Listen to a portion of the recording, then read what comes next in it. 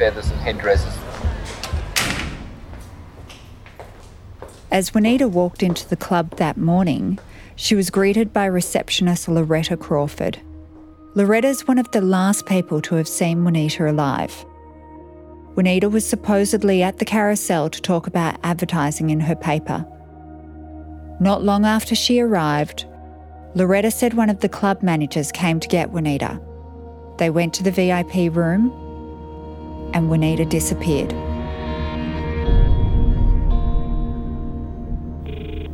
I rang her later in the afternoon. I'm sure that I rang and I got no answer.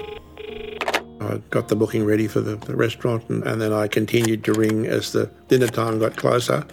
And then I kept ringing during the evening and I was pretty hurt because I thought I'd been let down or set up.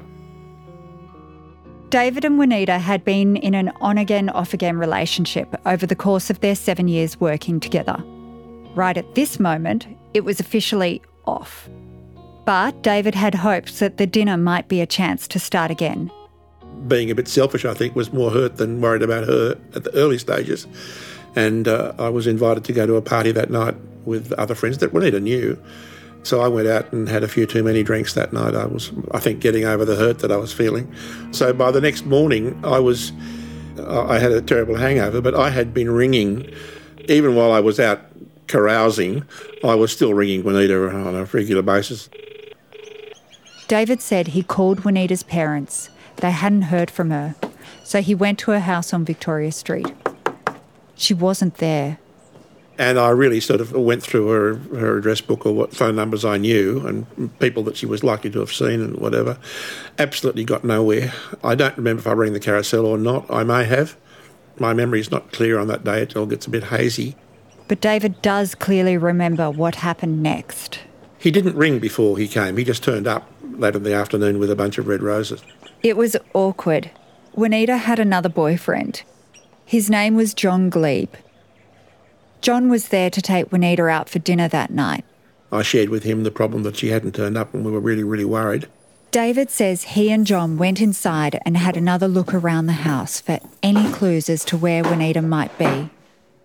The bathroom was untouched, so to David it was clear that she hadn't been there the night before. David then went to Darlinghurst Police Station to report her as missing, where he was told not to worry. Got pretty much a brush off. But people disappear all the time. She'll turn up. We'll come back in another week if she hasn't turned up. And we were not happy because we explained that she was, a vulnerable situation, that she had felt threats to her life and that we believed that action should be taken much more quickly. But again, we got nowhere. What kind of vulnerable situation was Juanita in? What were those threats about? And how did it get to that?